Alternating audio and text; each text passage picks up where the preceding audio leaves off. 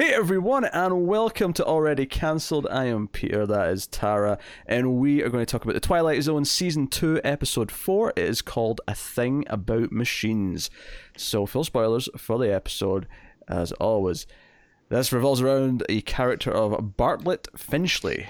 He is a sort of middle-class, middle-aged, sort of pompous asshole who's got a TV repairman out to fix his TV, because there's something wrong with it, and as we learn through the conversation, it's been damaged multiple times in recent months, as his phone and various other gadgets around the house, and one of which times was him putting his foot through it, and we discover that he has a fear of all of the devices in his house, all of the anything mechanical, anything that was Obviously, looking back, this feels like these are all old devices as opposed to at a time where, the phone and the TV would have felt like relatively new inventions, but and I mean relatively.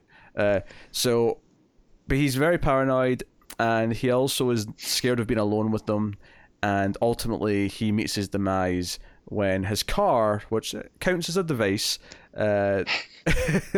drowns him.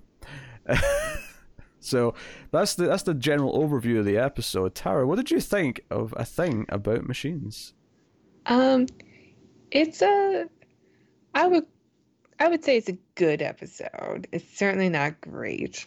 But it's fun to watch, and I'm a bit confused on where the line is between like machine and not machine. Yeah, I guess anything that's got a mechanical or circuitry. It doesn't seem to be limited by electricity. That doesn't seem to be a factor because the light bulbs aren't trying to attack him. But but also like a typewriter. I mean, it has metal, but a typewriter is a weird one because a typewriter only functions if it's manipulated. It doesn't do anything on its own. Whereas a clock, typewriter for me is like a wine opener or like a piano, like like you have to. There's metal in it, but you have to move stuff. I don't know. Yeah, I'm a little bit confused on that. Well, whatever. I wouldn't necessarily bring up the metal. I would say there's a mechanical reaction happening when you interact with it, but it doesn't do anything on its own. Yeah, okay, it's a tool. It's a tool, yes. It's a tool that has a gear in it. Probably more than one. So it counts. My favourite thing is that now that we're watching these episodes remastered and in glorious 1080p, is that when the electric razor is chasing him down the stairs, you can see the string that's pulling it down. Oh, that was so funny. I noticed especially the car. There's a scene with the car where it goes through a fence. And it goes into a bunch of empty boxes, whatever, cliche.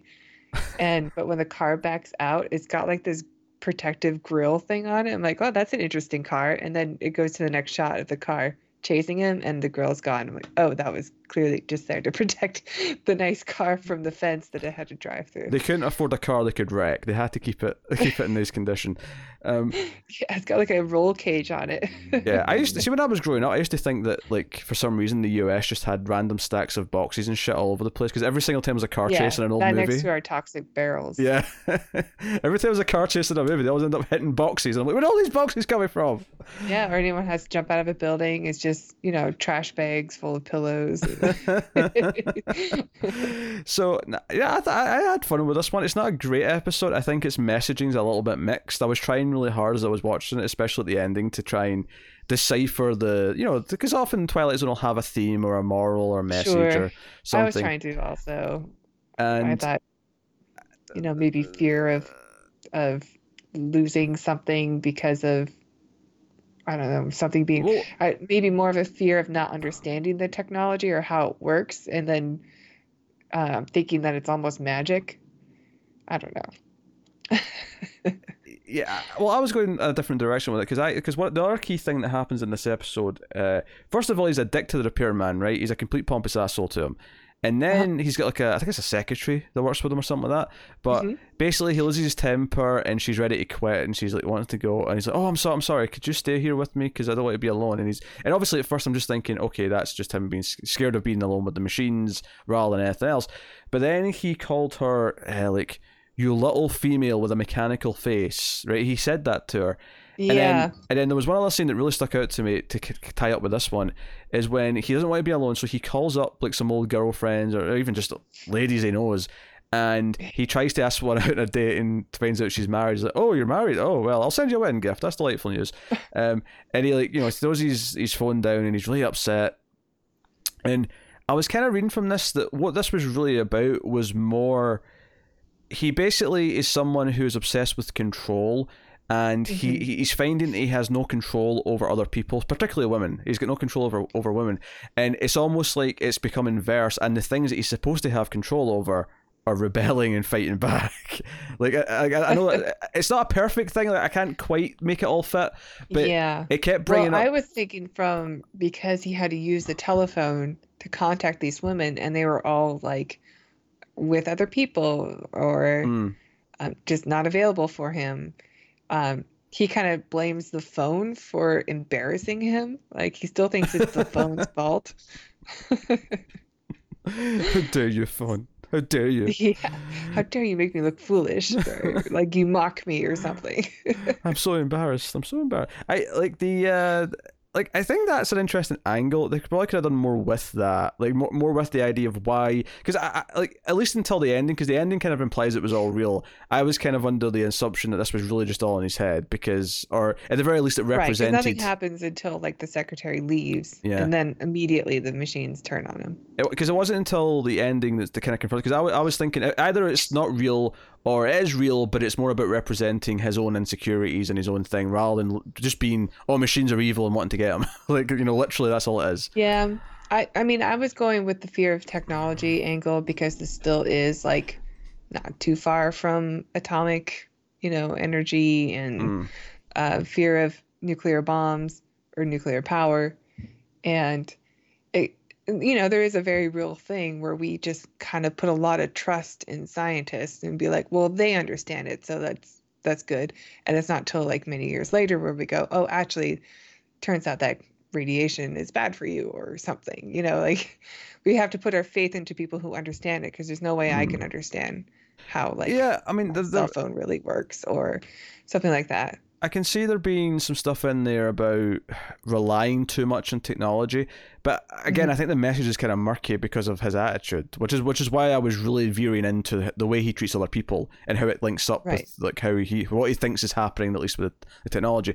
Of course, the interest idea that the car is one of the things that can do stuff, because he goes outside and there's a little kid's been hit by his car that's just wasn't driving, but it was just that the brake wasn't on and it rolled through the driveway. And the policeman's like, hey, you need to make sure that brake's on. He's like, I assure you it was. And he's, again, very pompous. And he threatens to have everyone arrested who's, standing around watching and making sure everything's okay. And at the end of the episode, he is chased by the car into the swimming pool. And it goes full Christine on him.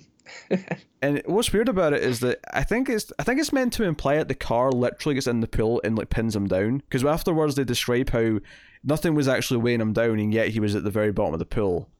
I read that as that he chose to stay down there. Like, he was too afraid to get back up, so he just let himself drown. Yeah, but he would float though, right? After he died. Yeah, I guess. I don't know. I thought maybe that the dialogue to me suggested that it was almost as if something was pinning him down. And even though we literally never see the car go in the pool, and the car's obviously just there, like, not in the pool. Yeah, that would be too expensive. Yes, they can't damn it. I mean, they were afraid to have the car hit a fence, so I mean, like, they're not going to put the car in the pool. I mean, the car would probably be There's no roll cage to protect it from water. So. I mean, it would be fine after you let it dry out. I don't think so. Maybe not. Okay, fine. So the reason we don't have exposed engines on cars. I'm sure. Yeah, maybe too expensive, but I'm sure there's waterproof cars just for movie purposes.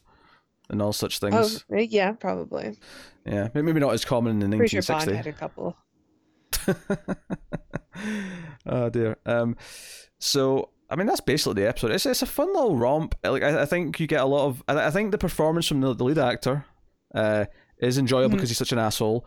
And then I think I think it's the scene where he's in the bathroom and it's the first time we see the electric razor it starts just like floating and Turns into dangling. a cobra. Yeah. Which, and what's weird about that is that some of the other stuff that happens, it's like, because he describes it as like everything like keeps tormenting him, because he says the TV wakes him up when he tries, when at 8 o'clock, which by the way, Yeah, he goes the clock kind of sounds like it's laughing at him or mocking him. What time does this guy have to get up for whatever? I mean, we don't even know what he does for a living, but what time that's why he's so angry, is he said he hasn't slept in 4 days. Yeah, no, but what I'm saying is what time does he have to be getting up for work that he's in bed and out by 8 o'clock? Like that's pretty early for most people, unless he's got like, because he doesn't strike me as a guy who's doing a night shift or like somewhere, right? Maybe his money comes from inheritance. Yeah, maybe it's just that like he's been getting sleep taken from so often that he's been trying to sleep earlier and earlier, and the clocks and the TV. I mean, the secretary goes to his house to type something up, so clearly he works from home. He's got the power to make his own hours. Yeah. The TV like plays. But this is the weird thing though that I was going to get to, is that the clock makes noises that a clock makes. It does it in a way that sounds mocking, but it's still clock noises. The TV plays some footage of someone saying his name, but it's still the TV function as a TV. The electric razor just becomes magical and starts like floating around, and it doesn't just function as a razor.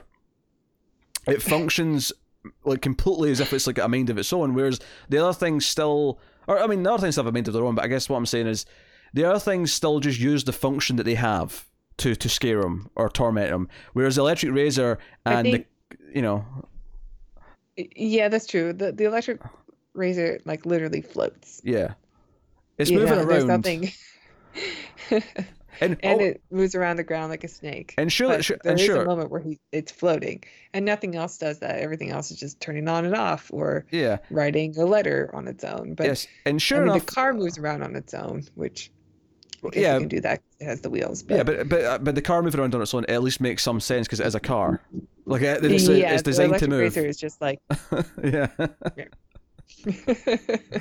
Yeah, the typewriter breaks the rule for not being a device that actually does anything on its own because there's no electricity involved with it. And then the car. Oh no, the typewriter breaks the rule because there's no electricity, and then the electric razor breaks the rule of like it just functioning as it's supposed to torment them. It does all these extra things. The car, I think you actually can get away with. I think the car, even though it does have kind of like a more of a direction, it is designed to move by its nature. So at least it. It's not doing something supernatural other than doing it on its own, which obviously everything's doing. But so but most of these are usually chuckle worthy. There's some fun moments with these things like taunting them. Yeah, and because he's kind of a dick, like you start to root for the machines a little. Like, all right, mess around with them. Let's see where it goes. Yeah, so I would say that it's a pretty fun episode to watch. It's not a particularly great episode. I don't think it's one that's going to stand out as being overly memorable, but I think it's a decent enough. Yeah. I wasn't bored. It wasn't like last week where I was kind of complaining about like it stretching time out too much. This had hijinks. It had a lot of hijinks to keep me entertained. Yeah, I agree with that. And I like the performance. I like the performance of the female too. She was really good for the short scene that she was in it. Yeah, the repairman at the start, actually, he's in another episode, and I know that. Yeah, I recognized him, but I couldn't figure out where it was. I thought maybe he was on Star Trek, so I looked it up. I'm like, oh no, I know him from another episode of Twilight. He's actually in 4 episodes, but the one that I know him from is because on the Blu-ray there's an image from the next episode he's going to be in this season. And as soon as someone's like, oh yeah, his image is in the thing, like I recognize him, but it's not the one that this is from. So I'm like, okay, no, the one where he's got that thing is the next one he's in. So we'll see. Yeah, he was an alien last season in one of the episodes. He was? Yeah, it may not have been as recognizable. Maybe they had makeup on or something. Maybe. Interestingly, at the start when Rod Serling appeared, he did it inside the TV and not like in person, which was a nice little touch. Yeah, that was cute. Touch. At the end of the episode, he teases the next one, and It's called The Howling Man. I think we're getting maybe a werewolf episode here. I'll tell you in a second. He said something about it being okay for the little ones, but you have to have some gall or something. Yeah, again, this was an interesting one where he started talking as if it was just narration, and then he walked into frame like halfway through his little speech, which again, so they're kind of playing with what the format of his little narration bits are. Yeah, just little things, but they're experimenting a little bit. Here's the description. Here's the description on IMDb for The Howling Man. Seeking refuge from a storm, a traveller comes upon a bizarre abbey of monks who have imprisoned a man who begs for his help. When he confronts the head monk, he is told that the man is the devil, and he must decide whom to believe. Okay. Doesn't sound like a werewolf. It doesn't, no, it's just Howling Man makes me think of a werewolf, but... yeah, John Carradine's in this one. And we see like a mansion-looking entrance. I'm going to assume that's where the monks are, like their monastery or whatever. Oh, yeah, maybe it's some kind of church. Yeah. Yeah, I would guess that. So there you go. That was this week's Twilight Zone. We'll see for the next one. I'm just going down to see what other episodes of Twilight Zone this actor was in, because I want to know. I want to know what the first one. He was in the Purple Testament last season. That was the one he was in. Which... Oh, that was the soldier one. Was that the one with the guy who was kind of like the dead zone? He kept seeing where everyone was dying. Yeah. Yeah, they would have like a flash on their face. Yeah, why did I think he was an alien? I don't know. Because there was no aliens in that episode. Maybe he was one of the aliens. There's an alien in Monsters Who Do on Maple Street. No, but he's in the Purple Testament, which has no aliens in it. Right. I don't know. I thought maybe you were thinking he was one of those aliens. Oh, right, yeah. Oh, maybe that's what I was thinking. You're right. But yeah, so that's cool. And then he's in another episode later. I think season 4 as well as one more this season. So there you go. So yeah, let us know what you thought of A Thing About Machines in the comments below. What's that? You got something to say, Tara? You got a smirk in your face there. No, I'm just trying to get my cat tail out of the frame. That's fine. He's fluffing up the laundry that I admittedly haven't folded. It's next to me. So yeah, let us know what you think of the episode. Like and subscribe, all the usual stuff. Ding the bell for notifications. You can support us by rating the audio podcast on Apple Podcasts. You can also, of course, support us financially over at patreon.com/MailFuzzTV. And you can do that for as little as $1 per month. And you get bonuses, you get bonus episodes of some stuff. I usually make Tara do this, but I thought I'll actually swerve her by just continuing and not asking her to say anything.